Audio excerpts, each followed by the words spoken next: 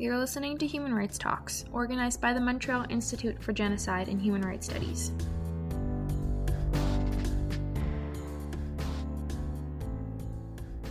Good morning, good afternoon, everyone. Today we're having a discussion about fleeing Afghanistan, a discussion with filmmaker Jawad Mir. Jawad recently was part of an amazing documentary called Citizens of Moria that documents an Afghan man who fled threats by the Taliban and basically tried to flee into Europe and was held up in Europe's worst refugee detention center called Moria. So I think this is a very important film, and we want to discuss the film because it takes place with a wider backdrop of continuing human rights violations in Afghanistan, women not being allowed to go to university, not being able to work for NGOs, increasing amounts of people leaving the country and seeking asylum, not just in neighboring countries like Pakistan, but also trying to make it to Europe. And this film that you produced, Jawad, gives a personal tale of someone who is dealing with this and the challenges. So I'd like to maybe just start because this is gonna get uploaded to our Human Rights Talk podcast on Spotify and other channels. But maybe Jawad, maybe just run us first. Just tell us about what is this film about, and what were the origins in actually making this? What were the ideas? How did the ideas start to do this? Yeah, so the origins of this film go back to about 2017. I was looking to make my next film on the refugee issue in Europe, and I came across Ahmed Ibrahimi, who is the protagonist and a co-director along with myself on this film, through someone I know. And he had literally just landed on, when I say landed, he had just arrived on the boat, on the dinghy boat to island of Lesbos, which is in Greece. And we started talking on WhatsApp, and we just decided very quickly that because both of us are filmmakers, that we're going to, come together on this story of telling his story of where he came from and how he got here, but more importantly, what lies ahead, because I had come across Moria Camp around the same time when I was introduced to Ahmed. And Moria Camp, for those of you who don't know, it's being in Europe, it was one of the, if not one of the, probably the most worst refugee camp, if, a lot of people call the detention center, in dire conditions with, overpopulation. And the story sort of follows his journey inside that camp, where he secretly documents his personal journey as well as the conditions, but more importantly, how he's trying to figure out a way to get out of there, because he had left Afghanistan after he made a film on Taliban, and they put him on a hit list, and he fled Afghanistan without saying goodbye to his pregnant wife and his kids, and that brought him to Europe. So that's sort of been the genesis of the film and how we went about making it, and yeah. Fascinating, right? And I think everyone can see the trailer online. If one Google Citizens of Moria, you can see the trailer, and your film has been selected for many different film awards, from the Morehouse College Human Rights Film Festival to North Dakota Human Rights Film Festival. So it's getting noticed and really putting a spotlight on the case of refugees trying to seek asylum in Europe. And as we say this, I think everyone knows that the refugee population globally now is over 100 million. It's the highest it's ever been. So this is a tale of one person amongst 100 million suffering from displacement and a lack of basic rights. I'm wondering, Jawad, could you tell us about what were the challenges of filming this? If this is taking place in a almost like not a refugee camp, but kind of like a holding pen of some sort where people can't leave. What were the challenges in actually filming this in that location? So there were multiple challenges. I mean, more challenges were taken by Ahmed because I was there just for not too long, but just enough time to be able to sit down with Ahmed and document some of the stuff in the on the outside part of the camps, which was called Olive Grove, because of the capacity in the camp was so much that people had all the new people that were coming in. They were just camping outside on dirt, underneath trees, and everything. So Ahmed took a lot of risks. I mean, I did too, but not so much significantly. But he was documenting with his phone, with his GoPro, while the authorities were there, when the other refugees were there. They didn't want to be documented because of their family back home, and any if the if Taliban or their associates see this film, then it would have an impact on their lives. So that was a big challenge from a security standpoint. The other challenge, I would say, from a storytelling standpoint, was when I became aware of Moria Camp. All I read in newspapers and articles online were how the locals in on the island of Lesbos were mistreating refugees and so on and so forth. But when I got there, the picture was a little bit different, because for people who don't know, the island of Lesbos actually was the gateway to Europe back in 2015 when the refugee crisis blew up. That was the entry point. So everybody who went to Europe, if not most, pretty much went through that island, and then a lot of people welcomed refugees, and they were not the island of Lesbos was nominated for Nobel Peace Prize.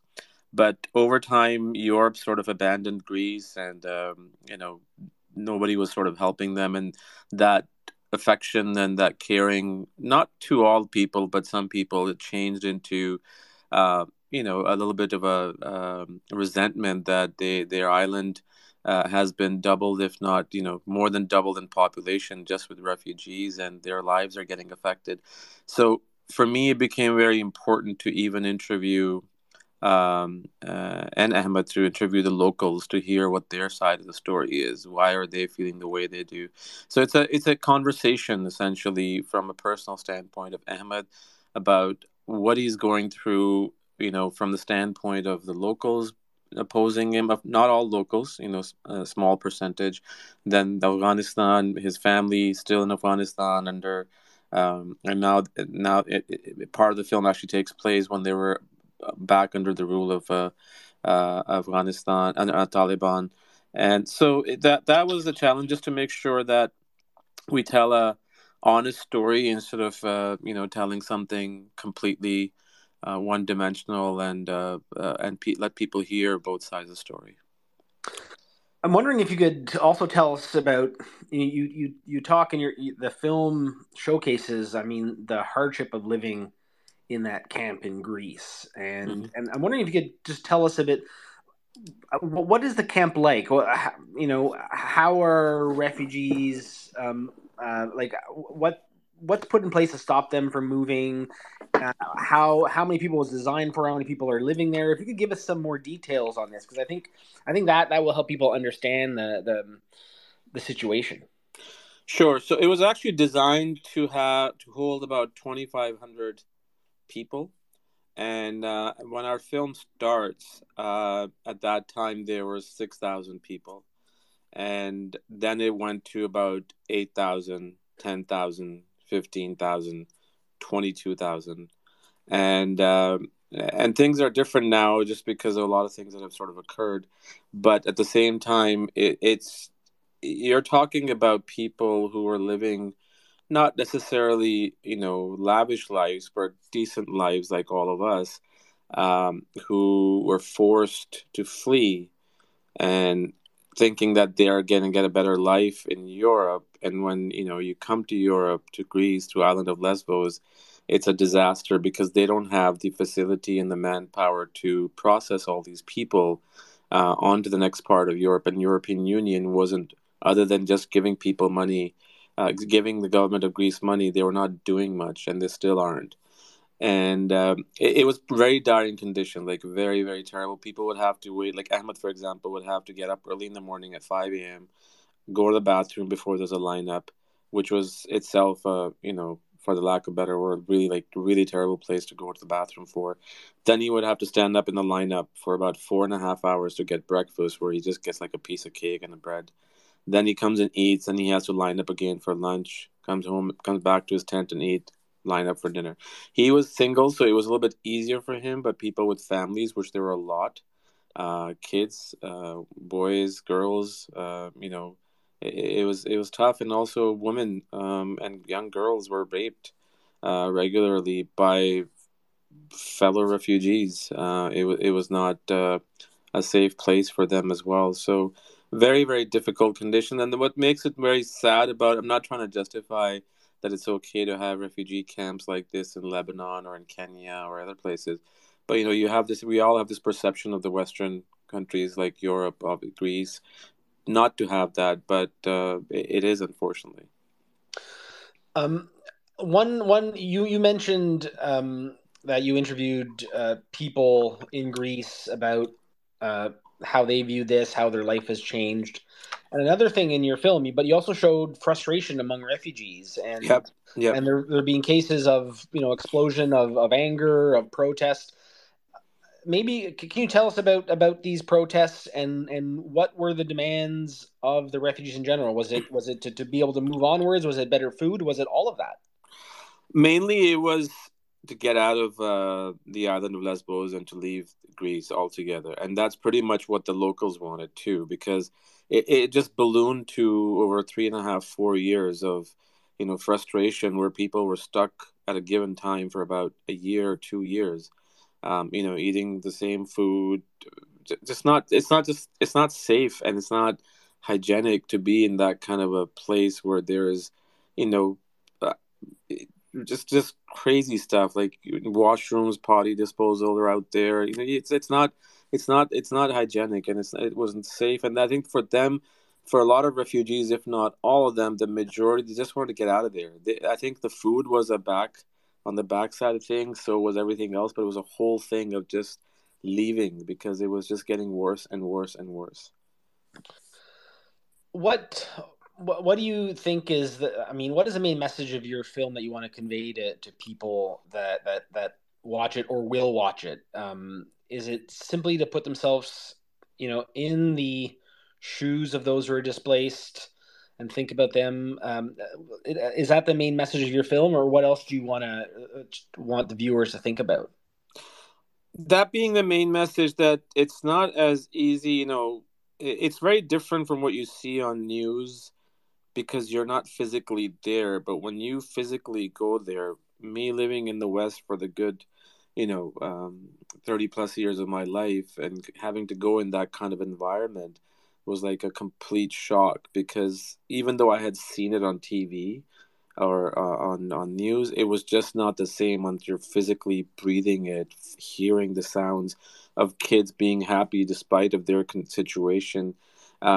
So people need to understand that majority of the people that are fleeing these countries are fleeing them because of their situation. And two big things, and people need to empathize with that. Two big things that we talk about the film is, the question to ask is, why are people leaving? Right? And that's the answer. That is all these wars, unnecessary wars that have taken place in the last 20 years, the Iraq invasion, the Afghanistan, and then what's happened in Syria, Libya, Egypt, and so we need to address that as well, because if people are not safe in their own countries, they're going to try to come to countries which they think are safe, and which is the Western world, Europe, North America.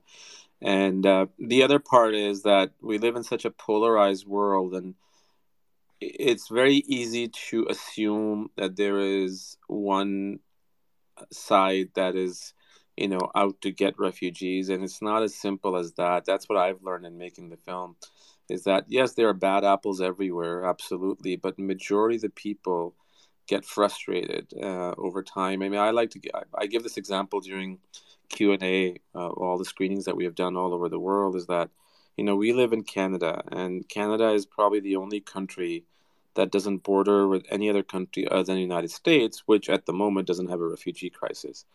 If tomorrow or next week or next year, in a matter of months, about 500,000 refugees came to Canada through illegal route, like through boats and stuff, how would people react to that? And I think that's an important question to ask. That I'm not saying that we should not allow refugees. Absolutely, we should help people out. But you also have to understand that if people are coming, like just last year alone, the Greek government stopped about 450,000 refugees from coming into Greece.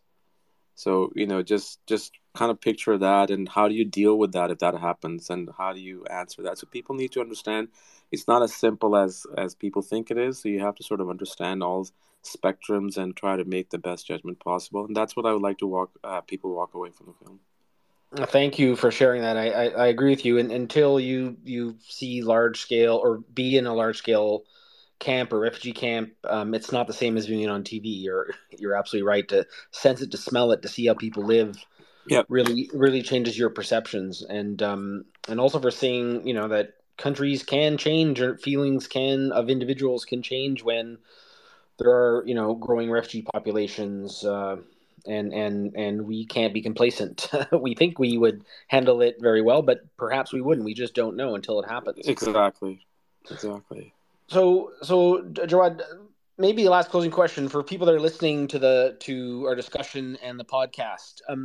If they want to view your film in Canada or internationally, is it playing in movie theaters or is it online? We had a lot of screenings at festival screenings for the last year, so now it's actually available to audiences all around the world. They can just go to citizenofmoriafilm.com or just Google Citizen of Moria Vimeo on demand, and they can just stream it from there. And it's accessible everywhere in the world. We've released it everywhere, and right now we're working with other platforms, educational platforms and other platforms, to make it available on there down the road, but that's still in the early stages. Well, I urge everyone listening to please Google Citizen of Moria. There is a short clip that you can watch just to get an idea of what the film's about and to see it, but then you can watch the full version online. So Jawad, thank you for producing such an amazing film, and thank you for joining us today to talk about your film and showcasing the plight of refugees all over the world. Thank you, Kyle, for having me. I appreciate your time.